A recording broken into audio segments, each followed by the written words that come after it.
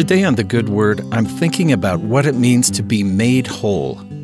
But to understand that, I think we also have to consider what it means to be broken. Think of a ceramic bowl or a vase. Its purpose is to hold something like water or flour. But if you drop it and it shatters on the ground into lots of different pieces, completely broken, then what? It seems like it can no longer serve its purpose, making it worthless. Your first thought might be that it has no value anymore, so you should just brush it into the dustpan and throw it away. But what if broken is not the opposite of whole? What if breaking is just the first step into becoming something more strong and beautiful? There is a Japanese pottery technique called kintsugi. Instead of sweeping the broken ceramic pieces to the dustpan, craftsmen take each shattered piece and reattach them to each other with gold alloy. This not only recreates the dish so it's able to serve its original purpose, but makes it so the dish can serve that purpose even better.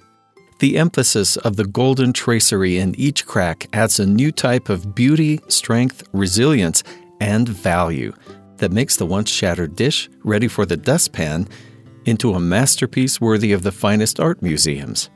In John chapter 5, Jesus finds a crippled man who had been suffering that way for 38 years and who was waiting to be let down into a pool of holy water, hoping to be healed.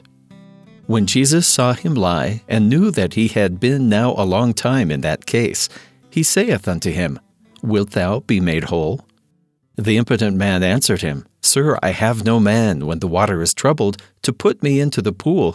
But while I am coming, another steppeth down before me. Jesus saith unto him, Rise, take up thy bed, and walk.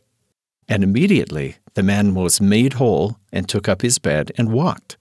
The man departed, and told the Jews that it was Jesus which had made him whole. Why did Christ tell this man that he had been made whole? Why didn't he say, be healed or be perfected? Maybe it's because he doesn't want to take away the cracks and breaks of our mortal journey. Perhaps like the broken pottery, he wants us to come to him, the master craftsman, so that he can piece us back together and make our weaknesses strong and our flaws beautiful and give us infinite value.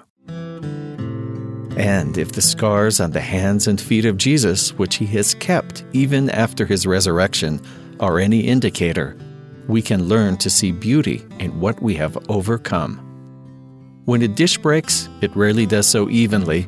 Life has its little heartaches and major catastrophes, but instead of hiding them away and pushing them to the dustpan, through Christ, we can make them part of our beautiful design.